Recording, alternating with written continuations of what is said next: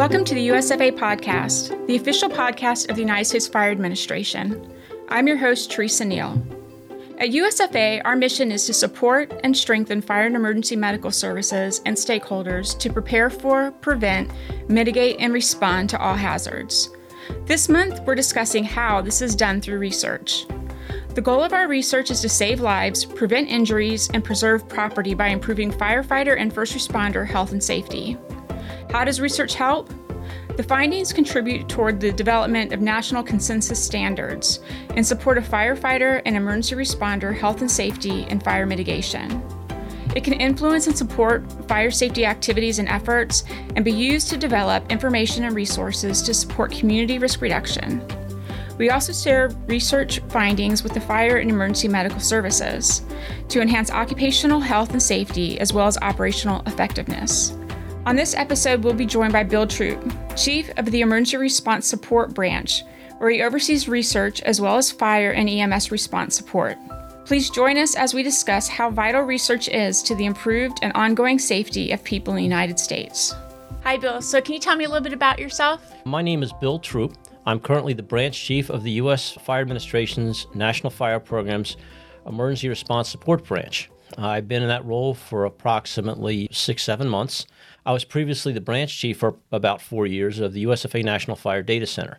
I was transferred over to the Emergency Response Support Branch to enhance its focus on research. And you're also a veteran, so thank you very much for your service. And Teresa, thank you as a fellow veteran. So how long have you been with USFA all total? Probably close to 32 years. Yeah, I was going to say 30 years earlier, but I decided I wasn't going to rat you out. We should round up. Yeah. So you've been here 35 years. 32, okay. So what first inspired you to focus on research? Well, I happen to be an active firefighter and EMS responder, and the incidence of firefighter injury and death, I want to develop programs and initiatives of the U.S. Fire Administration to stop that. I mean, I look at every firefighter death, and the question I ask myself is there something that USFA could have done to prevent that we don't already have? And if we don't, I work very hard to create a research program or initiative or partnership to address that. So why is research so important to preventing fire tragedies? Well, with regards to firefighter health and safety, obviously the loss of a firefighter or EMS responder is just absolutely tragic. The incident of firefighter and EMS occupational disease is getting to be more and more of an emergent issue. And of course, we have a tremendous amount of civilian deaths throughout the United States. Our fellow citizens die from the tragic incidents of fire. In 2019, 62 firefighters died while on duty, and 37 firefighters died from activities related to an emergency incident. So I know that responder safety is very important. Can you talk about the impact of vehicle crashes and struck-by incidents on both fire and EMS? Absolutely. It is one of the most tragic and unfortunately common types of deaths. Firefighters dying in vehicle crashes. And Teresa, the leading vehicle that kills firefighters is their own, personally operated vehicles. So we not only have to deal with the emergency vehicle hazard, we also have to deal with the firefighters using their own vehicles. Again, we have so many programs in the U.S. Fire Administration to enhance emergency vehicle safety that are available on our website. And I always tell people this type of information belongs in your firehouse, not our warehouse. That's right. And with regards to roadway safety, we've got a great partnership with the Cumberland Valley Volunteer Firemen's Association's Emergency Responder Safety Institute through the ResponderSafety.com website that has a whole litany of roadway safety initiatives. We also have done research in everything from emergency vehicle lighting to emergency vehicle visibility and conspicuity, and that also involves some field testing we've done. And can you tell us about USFA's efforts and partnerships to enhance the roadway safety for fire and EMS? We have had partnerships with numerous national fire organizations between the International Association of Fire Chiefs, which we're currently right now doing a very comprehensive emergency vehicle and roadway safety research effort that we should have the report, which will update the 2014 USFA's Emergency Vehicle Safety Initiative that will not only cover emergency vehicle and roadway safety topics for the fire and EMS service, it will also cover law enforcement and DOT responders. So it's a very comprehensive, all emergency responder documents. We have done work with the International Association of Firefighters on a targeted web-based training program for the Career Fire Service, and we've also done the same with the National Volunteer Fire Council, targeted at the Volunteer Fire Service. Again, example, the personal operated vehicles. is an issue in the volunteer fire service because many volunteers respond from home. And then we also, again, work with the IFC in a previous effort on emergency vehicle and roadway safety targeted specifically at fire service leadership. When we're talking about this roadway safety, this research is being done for not only fire trucks responding, and I know one of the issues is speed, then responding in their personal vehicle, which is also a speed sometimes issue, maybe not being so focused on getting to where you need to go to help somebody that you forget. But what about on the roadway type of thing? We've done work with the Cumberland Valley Volunteer Firemen's Association with regards to a PSA, a public service announcement, and a lot of education for the public. We did a very innovative study on driver behavior. We went to one of the largest malls in the eastern United States, and we picked people at random, and then we put them behind driver simulators. And a lot of simulated emergency responders were killed by people driving. The last thing they had on their mind was they're driving. They were so distracted.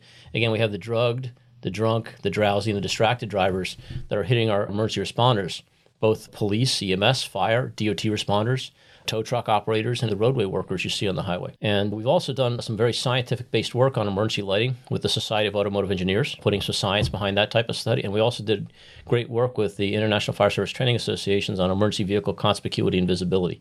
And all these reports are available from the USFA website. That has to deal with how the markings on the back of the trucks, right? Does it have something to do with that? I'm just trying to break it down. I'm sure it's much, much more. Yeah. But I know that years ago when I was working with you that was a big change. They were changing the way that they were marked on the back of the trucks or even on the top. I know that some things that we have reviewed, I've brought back to you and said, oh, well, that's changed now. We need to change those lights around because it's different.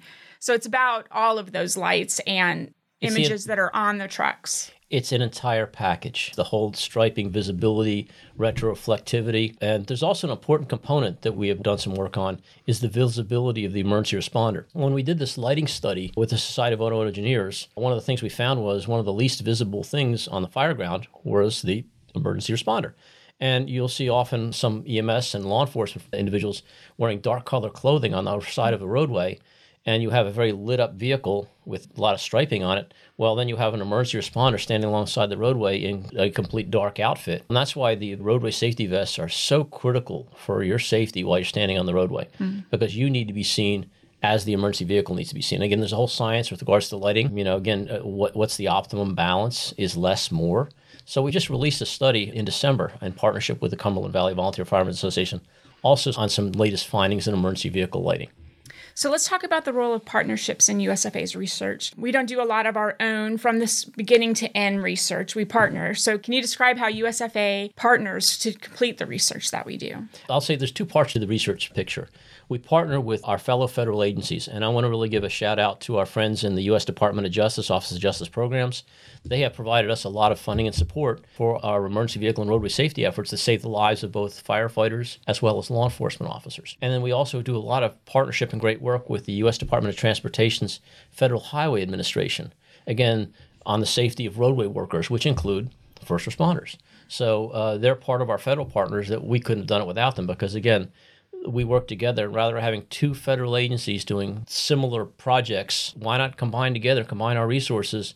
It's a benefit for the emergency responder as well as the taxpayer because you have much more program and cost effectiveness. And then also the second part of that is the partnerships we have with just about the majority of the fire associations. We work with the International Association of Fire Chiefs, the International Association of Firefighters, the National Volunteer Fire Council, International Fire Service Training Association, and other partners to get what we've done. We don't have lighting engineers on staff. I don't have the ability to do a field testing on a roadway. As you mentioned, we actually partner with these organizations that can accomplish these tasks. And we develop the idea. For example, we would look at a fatality or a series of fatalities. I'll give you a prime example. Is several years ago, we had a litany of firefighter deaths from fire tankers and tenders, the large vehicles that carry water. And I found that really there was nothing specifically targeted at these vehicles. So USFA did a partnership on these vehicles, and we released a specific document and guidance on fire safety of tankers and tenders. We are very dependent on working with our great fire service partners as well as our stellar federal partners to make these great accomplishments happen. You've also pursued partnerships to enhance emergency vehicle safety, and I know you spoke about it a little bit earlier. So it's the vehicle for the lighting. You said it's the whole work. What other things about the vehicle safety? I'll give you another example. When we started our emergency vehicle safety initiative some time ago, we looked at the issue of seatbelts and the identification of, finding a seatbelt in a dark environment at night, with all the self-contained breathing apparatus straps. So we looked to actually push to have a standard to have the seatbelt color changed. So, in other words, you can find the orange seatbelt in the middle of the night. And how do these efforts impact other emergency responders, like the police? All of this work we're doing, I would say, I guess in my view, it would be primarily focused towards fire and EMS. But even with those changes, how is that beneficial to others, police, or even construction workers, anybody who's on the roadway? Well, it's interesting that the same things that are killing firefighters and injuring firefighters are killing police officers and roadway workers. They're getting struck by the vehicle crashes. So especially on the roadway safety, we have a larger amount of police officers generally being hit on the roadway than firefighters. So we work together to address both, rather than two federal agencies doing the same type of work for their particular constituents. Why don't we work together?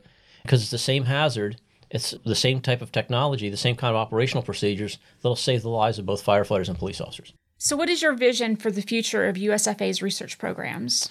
We're going to be doing a lot of great things in the future. We did a great project on the culture change initiative, changing the fire service culture, to comport with life safety initiative number 1 of the National Fallen Firefighters Foundation. We're looking to possibly expand that in the future. Obviously, we've had a long-term partnership with the National Institute of Occupational Safety and Health, NIOSH, on the study of firefighter occupational cancer. We've been working with them in partnership for quite a while. We're going to work with them to focus on the National Firefighter Registry to record the cancer incidents. We're also going to do some other work in other areas that support fire service operations. We did a great partnership with Women in Fire on the unique aspects of the occupational health and safety issues of the female firefighter. We've recently released the whole ergonomics guide to prevent back injuries, sprains, and strains, which is the major cause of firefighter injury. And we've got more planned. This whole program is moving along to handle emergent issues. In other words, something comes up that's not been addressed, we try to, if someone else is not doing it, because often other organizations are doing research that we'll partner with. Like, for example, we work with DHS Science and Technology, provide them information on what technology is needed for the fire service. We work with other partners. We did a lot of great work with NIST, National Institute of Standards and Technology, on firefighter protective clothing, including a great work on enhancing the thermal performance of self-contained breathing apparatus face pieces that were catastrophically failing because of heat, causing the deaths of several firefighters. And again, we're going to keep doing this. And one exciting thing is the USFA is actually going to develop a branch that's going to be more focused on research. Research used to be basically a person or two. Mm-hmm. Now we're going to develop a branch within USFA's National Fire Programs that's going to enhance the research partnerships and initiatives and programs that we're doing. So there'll be a formal group in USFA doing research. That's awesome. And you're also doing research with WUI. Yes. Right. You're partnering with organizations to determine the next steps in WUI and keeping our residential firefighters, ones that we primarily think of as doing homes and houses, but that are now working in this wildland-urban interface. Yes. We're working on the release of an augmented reality app for the WUI and the prevention activities to actually help the prevention community to mitigate the incidence of wildland-urban interface fires. We also happen to have staff members who serve with an NWCG group on their risk management committee, as well as the mental health subcommittee, to provide input of the USFA's great work to help the wildland firefighter in their occupational health and safety issues. So again, we are actively involved in helping with the wildland firefighter health and safety issues, as well as the prevention and mitigation of wildland fires for the American public. And so how do you think we can achieve USFA's vision of having this robust research programs? Well, we're doing it. We're actually developing a focused branch in the USFA to have an enhanced vision, program, and direction for what research is happening. That's ongoing. Obviously, the great work of working with our partners. And again, one thing that's critical for us is data through the National Fire Incident Reporting System, getting that informational data. We look at the firefighter fatality reporting system. I look at every single firefighter death in the United States and see what could be done to prevent that. We look at other type of reports. So data is so critical to this picture. So again, I cannot emphasize enough the quality and quantity of data needed. Do you have anything else you'd like to add? I've been here 32 years doing firefighter health and safety and prevention research, and it's just been an honor to work in the U.S. Fire Administration. I mean, I get to work with great people like you, Teresa, and it is a team. I mean, everybody in USFA works together. National Fire Programs is truly focused on preventing the incidents and the impact of fire, as well as enhancing firefighter and EMS responder and other responder occupational health and safety. Thank you for listening to the USFA podcast, and thank you to our guest, Bill Troup, for joining us today. Want to learn more about research initiatives at the USFA? Visit the data section of our website. You will find statistics, topical reports, and learn more about our research-based initiatives. We also share insights from our research on the USFA blog at usfa.fema.gov usfa.org/blog. We hope that you enjoyed learning about our research program and how critical it is to USFA's mission. Don't forget to subscribe to our show on Apple or Google Podcast. We share new episodes every third Thursday of the month. You can join the conversation about fire safety by emailing your questions and sharing your stories to FEMA-USFA Podcast at FEMA.dhs.gov. That's FEMA-USFA Podcast at FEMA.dhs.gov. We hope you'll join us next month. Until then, you can visit us at usfa.fema.gov or on social media by searching US Fire. Stay safe.